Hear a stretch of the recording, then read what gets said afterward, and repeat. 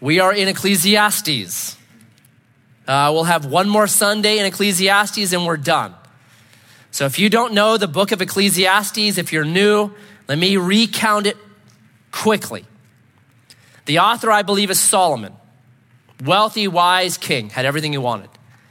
He decides to write a book. It's the most unique book probably in scripture because he writes it from the standpoint that this life is all there is. When you die, it's done.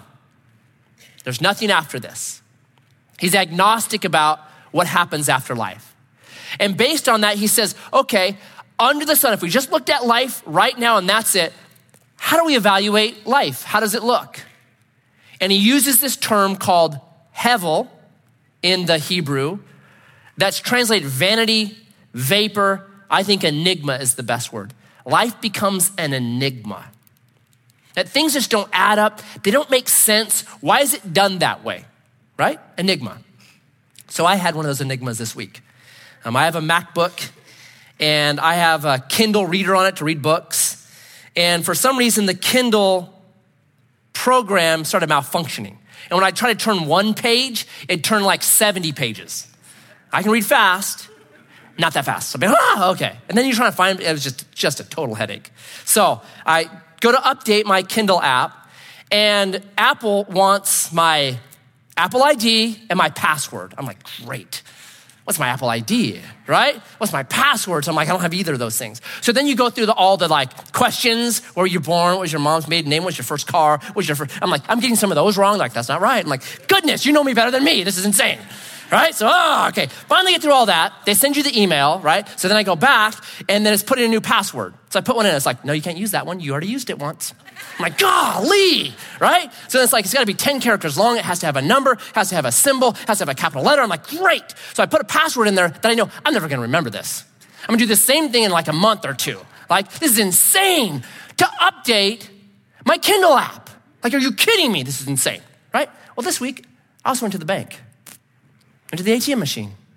Then it has everything I own is in that machine, right? Put my card in. Guess what I put in? 4 numbers. And it just starts spitting out money to me. Like, that is so wrong, right? It takes an FBI PhD investigation to update my Kindle. Takes 1, 2, 3, 4, my password to get all my money, right? That's stupid. I'm sorry. Okay. So Solomon would be like, there's so many of these in life that don't make sense. His are much deeper than that. He's a much deeper thinker than me. He's like, death. Like, if death is the end, then nothing matters, right? Injustice. Why is it that really good people have bad things that happen to them and really bad people seem to get ahead? What's the deal with evil? Why is there evil on earth, right? So he goes in those deep enigmas. If this is it, then this stuff does not make sense. And he pounds away at that for 6 chapters.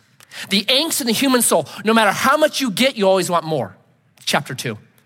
And Solomon got a lot, right? 1,000 women, that's crazy. He had 1,000 women. And he still says in chapter 7, I'm still looking for one more, right? It's that angst in the human soul. So he has all that. He pounds at it for 6 chapters. Chapter 7, he still has the angst in him, but it's like he's aged a little bit. And instead of being so, he has this kind of calmness to him. I think he's a grandpa now. If he's had some grandchildren, he's just mellowed out. He still has the angst, he still brings that up, but now he starts to add in this new ingredient called wisdom. That's why Ecclesiastes is in the wisdom literature. So he starts giving some advice, like sitting down with your grandpa over coffee, getting some advice on life. So he starts to kind of add in, here's wisdom, here's wisdom. And the thing with wisdom, like we will say, hey, pray that God gives me wisdom about this decision. And what we often mean by that is we want God to give us like the exact thing to do. Right? I call it paint by the numbers faith. God, tell me the color and tell me the square that you want me to do, right? So if someone wants wisdom on who to marry, God, tell me the exact person I'm supposed to marry. Right? You're supposed to marry the twin of Kylie Jenner. Yes. Right? Like that. Tell me the kind of socks I should wear today. That's not what wisdom is. Wisdom is rather something that's like guiding principles for life. That you and I can take the principles and take our situation, whatever it might be, and then use these principles to make decisions about our life. It's actually a way that grows people up. right? Paint by the numbers doesn't grow anybody up. Paint by the numbers will never be a masterpiece, I told Wednesday night. Right? The Louvre is not gonna ask, hey, we're getting the Mona Lisa out of here. We want your puppy paint by the number picture. It's awesome. So God wants masterpieces. So he gives us this kind of guideline of wisdom that will help us in life, help us make good decisions, right? So on this thing, I call this life, according to Solomon, is a vapor. So the wisdom he gives, I call it vapor management. So your life is an enigma. It doesn't make sense. It's a vapor, but here's the deal. If you want to make the most of your vapor, here's some wisdom on how to manage that vapor. That's wisdom. And the wisdom that the Bible has, it applies to believer and unbeliever, right? There's just principles that work, and the Bible is full of wisdom. I'll give you some examples. This was a profound concept 3,500 years ago. When you go to the bathroom, take a shovel, dig a hole, and bury it.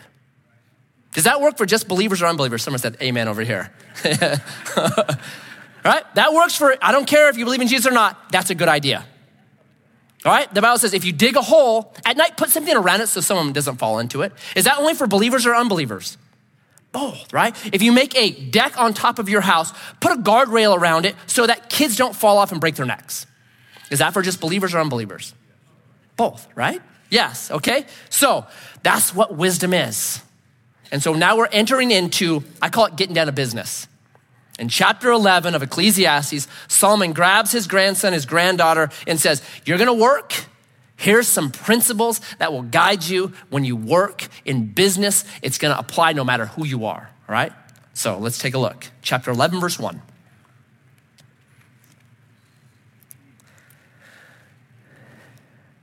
Cast your bread upon the waters, for you will find it after many days.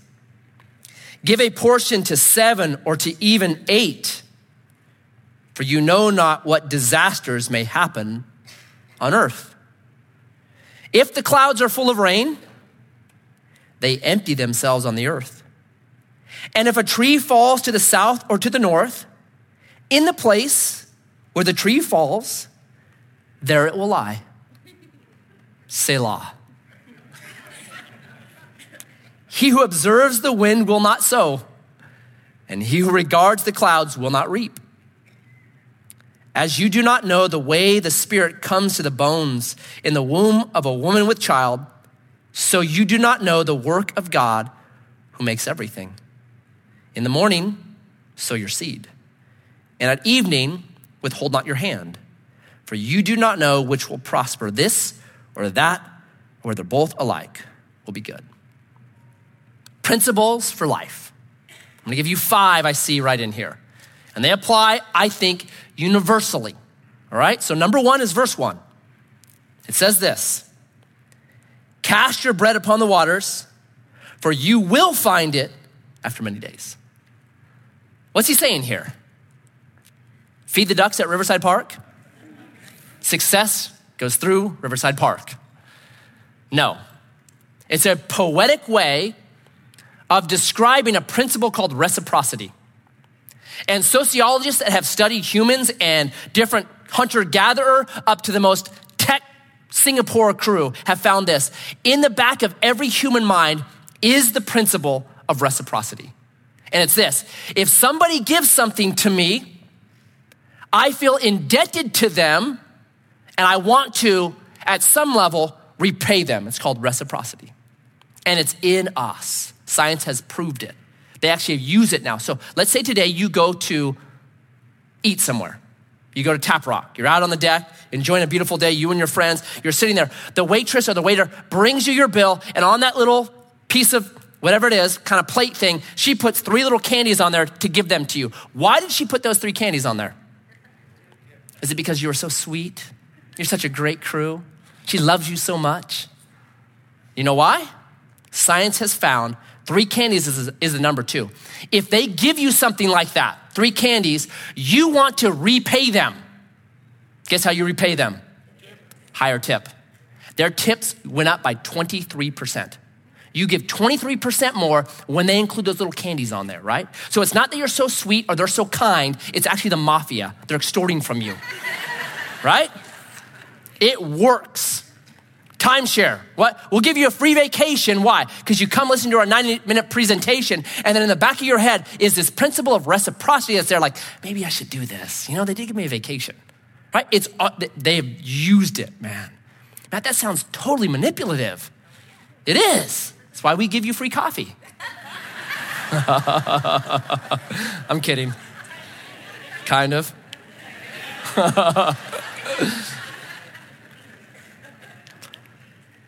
Right? Solomon isn't saying, he's just saying this is the way things work. It is a powerful truth when you're thinking about life. Reciprocity, it works. What's fascinating to me is this. Jesus repeats it. It's Luke 6:38. Give, and it shall be given to you. Good measure, pressed down, running over will men give to you. With the same measure that you give out, it's going to give them back to you. Reciprocity. So as New Testament believers that don't want to manipulate people, how do we deal with this? Well, I think it's the next verse. Give, portion to 7 or even to 8, for you know not what disasters may happen on the earth. Principle number 2 is generosity. So yeah, there's this thing of reciprocity and it's in all of us, but there's this other principle called generosity. Wise people are generous.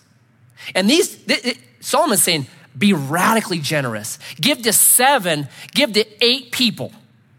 Time, talent, treasure, advice, affirmation. Be a person that's radically generous. Now, why does he say that? Because you don't know what's coming. Be generous because you don't know what's coming. There's this great example in our history of how this works out. Do you guys know who Herbert Hoover is? 31st president of the United States, New Deal. Herbert Hoover had the dam built that's, Hoover Dam, one of the wonders of the world, all right? So he's that dude. But when he's a young college student, 1880s, he and a group of friends formed this union where they're trying to figure out how to pay their tuition. Poor, they were dirt poor. And so Hoover did decide, let's put on this concert. Right, this is in the days before television and radio and movies and the internet. Can you imagine a world like that? The horror of it. So concerts were big back then. And there was this famous piano player named Jan Paderewski, who's well known. So they said, let's hire him. Let's sell tickets. We'll make some money. So they do this. Well, turns out he can't sell the tickets to it. And so he's going under with this whole thing. He tries to cancel it, but Paderewski's already in town. So he's like, I'll play it. I'll waive my fee. I'll play it for free. It's like, okay. But even then, he's still in the hole. Like he still owes money on renting out the stuff. Paderewski finds out he's still in the hole. He pays off the whole bill for Hoover, this poor college student, right? Just as nobody to Paderewski. Just he's kind and generous, right? Well, time goes on. World War I happens. Poland is decimated by this war. Paderewski becomes the prime minister of Poland. They go through a famine like biblical proportions famine. Millions will die. But Herbert Hoover, who's part of he's not president yet, but he's part of the Ag Department of the United States, he launches the largest relief effort in Europe's history to save Poland. When he meets with Paderewski, he's like, hey, man, thank you so much. I can't believe you've saved my people. He goes, don't thank me. You may not remember this, but when I was a starving college student, you paid my bill. You helped me out of a hole, and I want to help you out of your hole. That's how it works. Generous people have those kind of things happen to them because they're generous, right? It comes back to you. That's what's being said here. Like wise people are generous. So I'm going to talk to you about 1,500 people today. If each one of us as Jesus followers went into this week saying, I'm going to find 7, 8 people to be generous with. It could be financially. It could just be advice. It could be using my talents, my time. It could be telling them thank you. If we did that 7 or 8 times, is that going to come back to you at some level? Man, your work will get some of that. Your employees will get, your family could get some of that. Your friends could get some of that. It's a tsunami then that begins to raise the tide of the very culture of Grants Pass. That's what he's saying. Like, just be generous. It's gonna help you. It's gonna come back to you, right? Reciprocity, generosity. Then verse 3. If the clouds are full of rain, they empty themselves on the earth. If a tree falls to the south or to the north, in the place where the tree falls, there it will lie. Anyone want to take a stab at that? Like, is that wisdom? That seems insane to me. Is Solomon Captain Obvious here, right? A tree falls over, that's where the tree will be. Is Solomon that dude, right? The dude that's like, hey man, you wouldn't be so tired if you went to bed earlier. Thank you, right? That's helpful. Okay, I'm tired of you now. Here's my favorite, people that text you, call you, or snap you at 3 a.m. and they ask, are you asleep? No, I'm bungee jumping, bro, it's 3 a.m. Come on, right? Like, is Solomon that guy? No. Here's what he's doing. And the Bible's written to people that would have read it in 1000 BC. Here's what he's doing. He's saying this: look out for the bankables. If you're gonna be a wise person, in life there's always bankables. There's things that work no matter where you're at, no matter what you're doing. Don't overlook the obvious stuff. Do the obvious stuff. That's what he's saying in poetic form. Son, daughter, they're bankables. I'll give you some examples. Compounding interest. That's a bankable, right? It always works. It doesn't fail. Compounding interest. Albert Einstein, who discovered the physics behind the nuclear bomb, knows about forces. He is quoted as saying this: compounding interest is the most powerful force on earth. The man who understands it earns it. The man who doesn't pays it, right? Compounding interest. I tell people this: the sooner the stronger. If you are 25 years of age and you invest $10,000 at 25, 8% interest, when you retire at 65, you'll have $250,000. If you wait just 10 years and do it at 35 and invest that $10,000, at 65, you'll have $2. It's compounding interest. Please know I just made that up. Not the $250,000 side though. It works. What Solomon is saying is this: son, daughter, grandson, granddaughter, there's some bankables. Take advantage of them. We have the same sayings today, right? A penny saved is a penny. Well, is that obvious? Is it saying something more than it seems like? Totally, it's saying save some money because you never know when there's gonna be an opportunity that needs that money, right? A bankable is a good name. Does your credit score matter? Yes. Doors will slam shut in your face if you don't have good credit. Opportunities, ability to buy a home, car, business, it's gonna slam shut in your face if you don't have a good name. So be working on a good name. If you don't have a good reputation as faithful, as trustworthy, people aren't gonna entrust you with stuff, right? Good name. There's just bankable things, low-hanging fruit. Pick it, Solomon would say. Mentoring works. Like, experience is the greatest capital that we have, but it doesn't have to be your experience. I read biographies all the time. Almost every biography I read, the guy will say, the gal will say this: when I was young, there was a man, there was a woman, and they helped me. Experience. Young people that ask me like, hey, I have this idea. My first question to them now is this: do you know someone that's doing that? Do you know anyone that's doing that same thing? Write out 5 questions, meet with them for a half an hour, ask the 5 questions, and then say, hey, thank you for your time. Like, that's bankable. Someone's experience, it can launch you. Low-hanging fruit. Bankables, wisdom. Number 4, he who observes the wind, verse 4, will not sow. And he who regards the clouds will not reap. As you do not know the way the Spirit comes to the bones in the womb of a woman with child, so you do not know the work of God who makes everything. Number 4, take some risks. Solomon is saying, in life, you're never gonna know everything. take risks. If you're the person that's out there agricultural wise and you keep waiting for the perfect weather, guess what? You're never gonna sow and you're never gonna have a harvest. You've got to take risks. Like there are people I know that I'm like, bro, pull the trigger, right? You've been dating this girl for 10 years. What are you waiting for, right? Well, I gotta get my career going better. 10 years, man. Your career's 10 years in. Well, I wanna buy a house first. Buy a house then. I'm waiting for 3.72% interest. That ain't ever gonna happen, man. Buy a house, right? I'm waiting to get 25 grand in the bank. Dude, do you think you're Warren Buffett? Dude, just pull the trigger and get married. Like some of the best memories couples have is when it was hard, when they were young. They're eating great value ramen, not even top ramen, sharing a great value soda, right? Dreaming of the day they can each have their own soda. Oh, that'll be so awesome. Man, those are huge.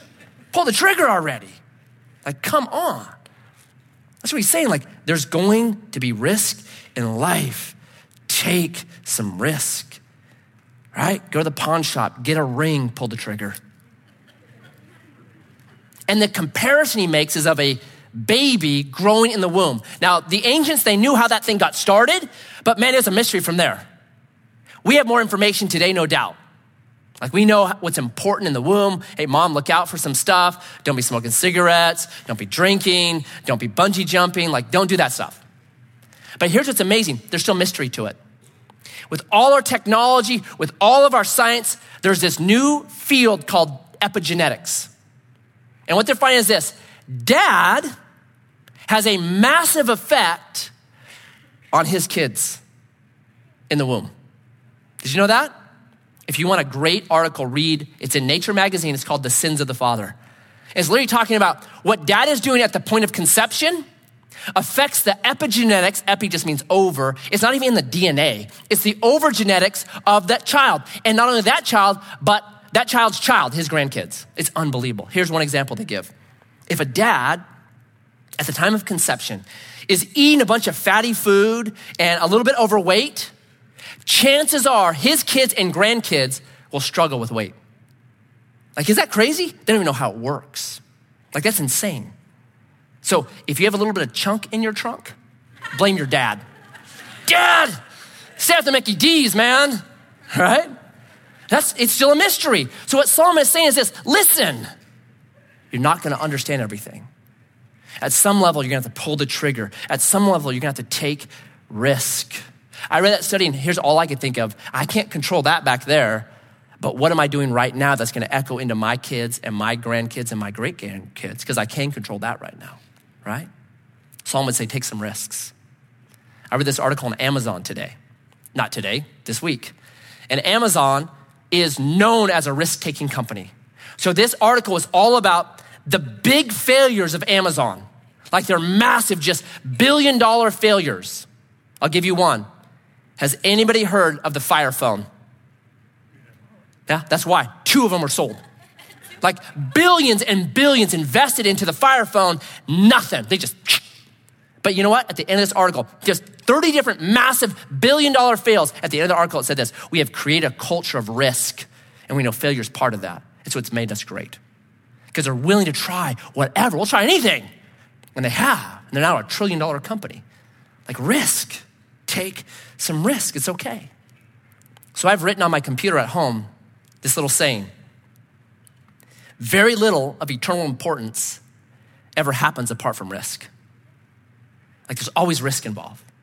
Abraham, leave your family, leave your friends, leave your house, leave the land that you were born in, the only land that you know, and follow me to a land you've never heard of, never seen. Follow me. Did that take risk? Massive. That's how the whole story starts. Risk. Moses, Pharaoh wants you dead. March back into that throne room of the most powerful man on earth. March into his throne room and say, let my people go. That take risk? Totally. David, you're a little forgotten shepherd boy. Take your sling and go out and fight that giant called Goliath. That take risk? Fully. Esther, your people are in danger. You need to go into the throne room of the king. And if he does not lower the scepter to you, Esther, your head gets cut off. But if you don't, all your people and all your family die. That take risk? Big time. Paul on his missionary journeys, right? He knows what's gonna happen now. He knows the script. I'm gonna go in this city, I'm gonna get the snot kicked out of me, right? And he does it over and over and over and over again. And we are the recipients of his work, that the gospel would come to you and me. Risk. Solomon says, you're not gonna have it all figured out. You gotta take some risk. And then lastly, and finally, verse 6, in the morning sow your seed, and at evening withhold not your hand, for you do not know which will prosper, this or that, or whether both alike will be good. Finally, fifthly, finish it. Solomon's looking at a guy farming. When you worked in the old days, you worked from 6 a.m. to 6 p.m. That was a work day. And he's saying this, when you go out in the morning, sow your seed. And don't quit at 10. Keep sowing your seed, keep working all the way through until 6 at night, right? Finish it. Here's what wise people know. Wise people know this. When you're at work, you should work. It's wisdom. That's what Solomon's saying. So we have this thing today where everyone's busy. And I always want to push back against that. Are we really busy or are we unwise? Right? Because I think each one of us has been given the exact same amount of time, 24 hours. And if you're wise with that 24-hour period of time, I don't think very many people are actually that busy. But I think here's what takes place. I'll give you this scenario. So today's Sunday.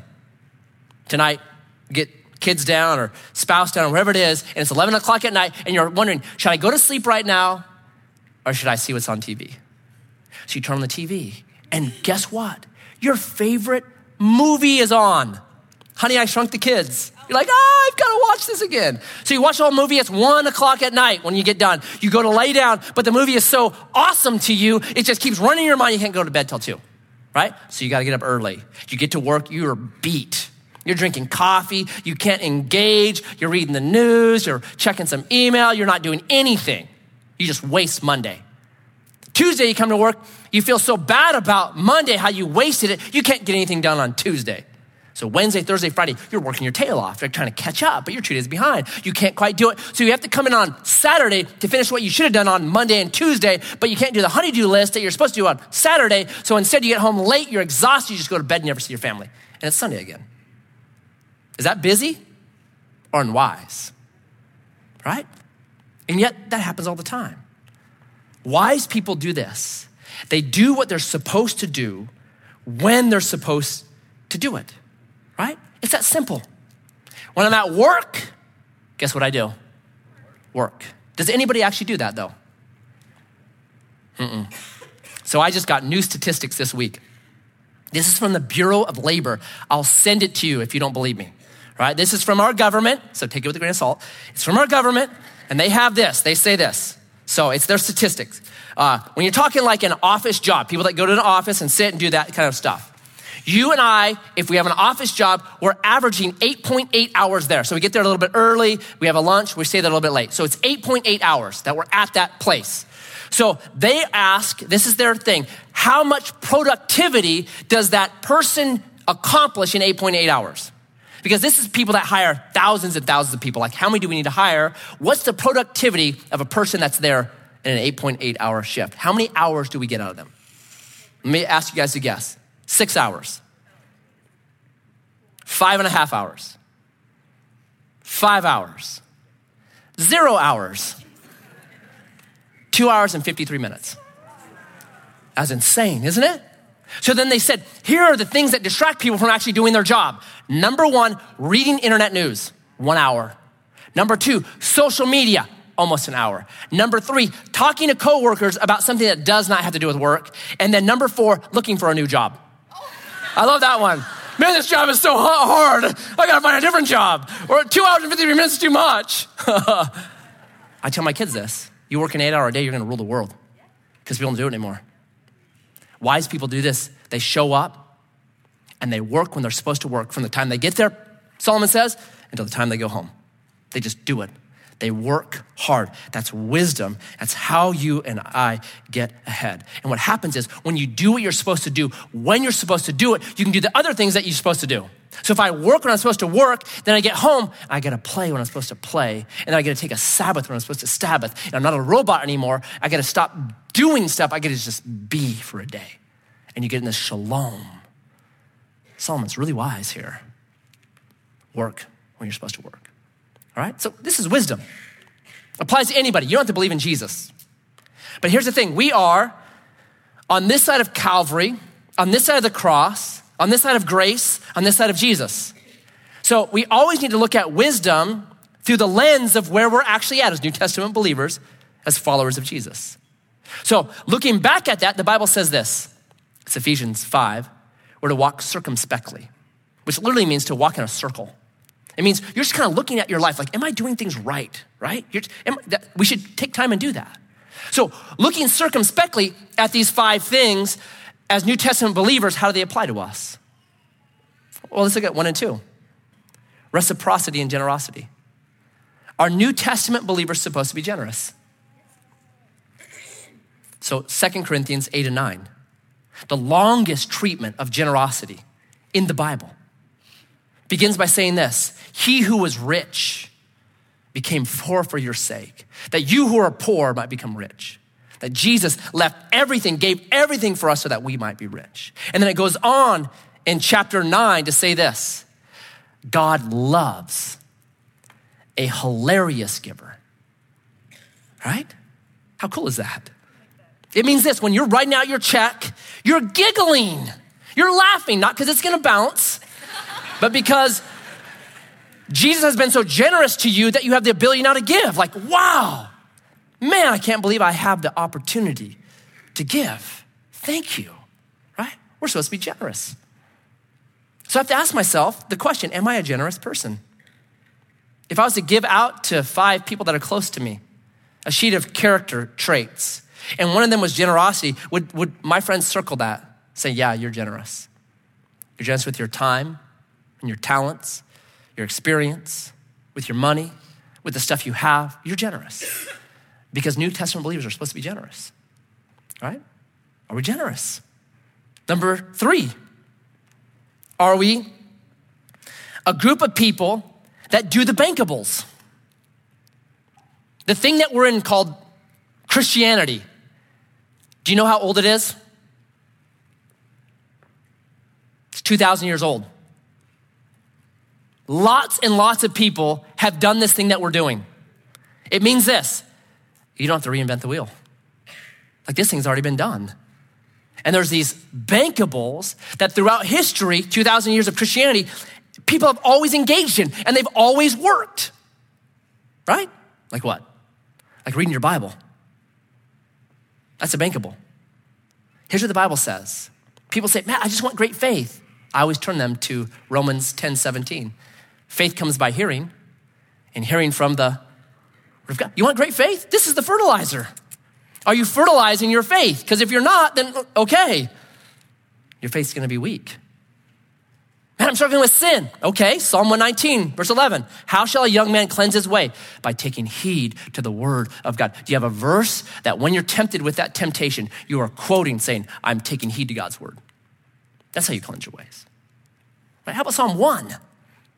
Blessed is the man that walks not in the counsel of the ungodly, doesn't sit with the sinners, that doesn't stand with the scornful, but his delight is in the law of the Lord.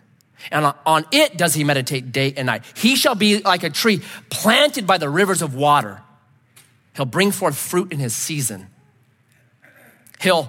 His leaf will not wither, and whatever he does will prosper. Have you listened to that verse? Those are phenomenal promises. To what kind of man? What kind of woman? Doing the bankable of God's word. Are we doing that? Right, there's a bankable called prayer. Throughout 2,000 years of Christian history, a constant thread in the Bible is prayer. And a constant thread of our history is prayer. Peter says this, 1 Peter 5, verse 7. Cast all your cares on him because he cares for you. Pray.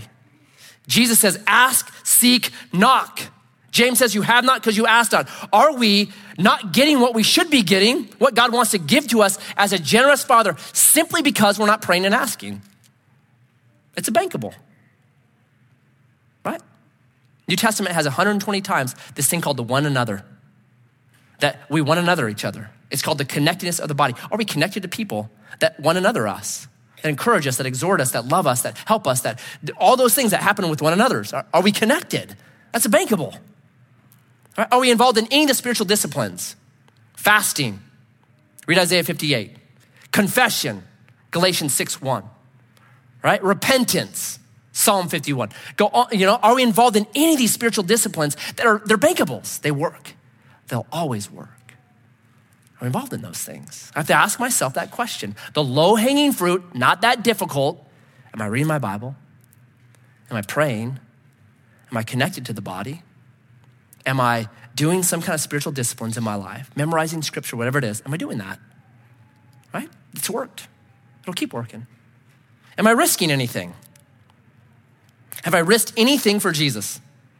Or am I afraid? I won't share with people. I won't tell the truth because I'm afraid. Or maybe God's called you on the mission field or called you to start a Bible study or called you to do something radical, but you won't do it because of fear of risk.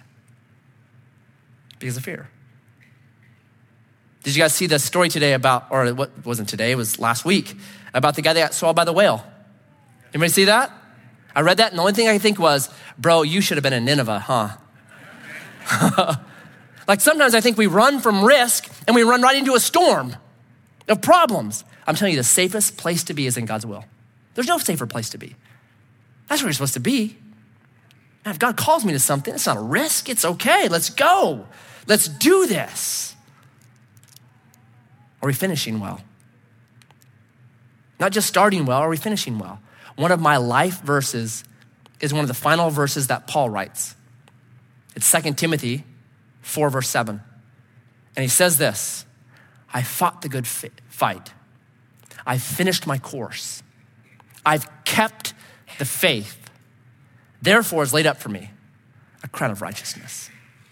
I love that. That's one of my prayers. God, help me to fight the good fight here in Grants Pass. God, help me to be one that finishes what you've called me to do. Help me to keep my faith in you because the reward is out of this world.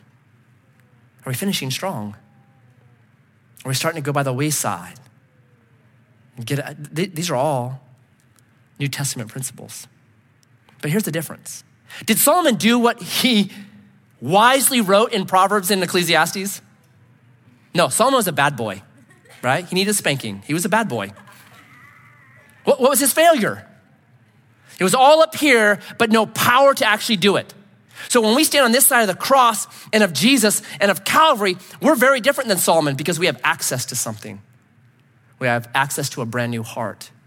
We have access to a brand new spirit. We have access to God actually remaking us and molding us after the image of his son. So when I read stuff in the Old Testament, in Proverbs, in wisdom, this is my response. It's, oh, Jesus, I have that desire. But I know that's not gonna happen by might or by power, but it's gonna happen by your spirit. So Jesus, right now, make this a reality in my life.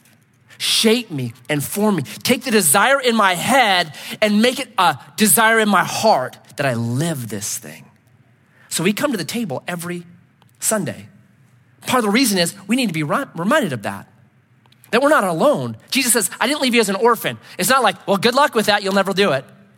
No, the desires that the Bible intrigues us with, they meet their power, their yes and amen. 1 Corinthians 1:20, they meet their yes and amen in Christ. So we come to the table and say, make me this now. Make me a generous person. Make me a person that does the bankables. Make me a person that takes risks for your kingdom. Make me a person that finishes strong. We come and we receive that strength and that power. But there's even another level to it. Because the Bible actually talks about the laying on of hands. That there's this thing that can happen when the believers pray for the believers. It's written about Timothy, where just power gets given to them. It's like just reaffirming, man, I hear what Jesus is putting on your heart, and now I am praying that happens in you. You wanna be generous? Okay, let's pray that. You wanna be a risk taker? Okay, let's pray that. You wanna do the bankables? Okay, let's pray that. You wanna finish strong? Okay, let's pray that. So not only are we gonna take communion today, but after service, there'll be a group of leadership right over here. And it'll be our joy that if God has encouraged you in some way this morning, that now we get to just pray that in. Okay, make that a reality. You're not on your own. Because if you are, you'll end up like Solomon. Praise God, we're not. Now we get the strength and power of Jesus and his Spirit that guides us and enables us to do what we want to do the most. And so Jesus, this day,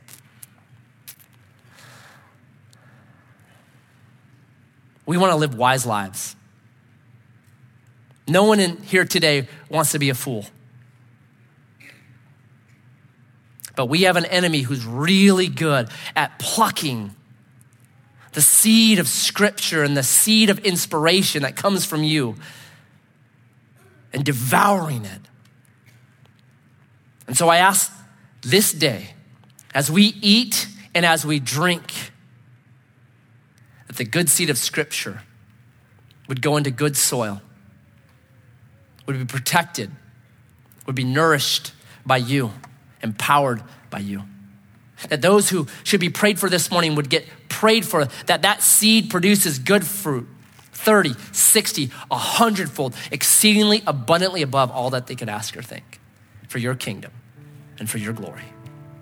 May each one of us, Lord, leave here today better equipped to be salt and light in Grants Pass.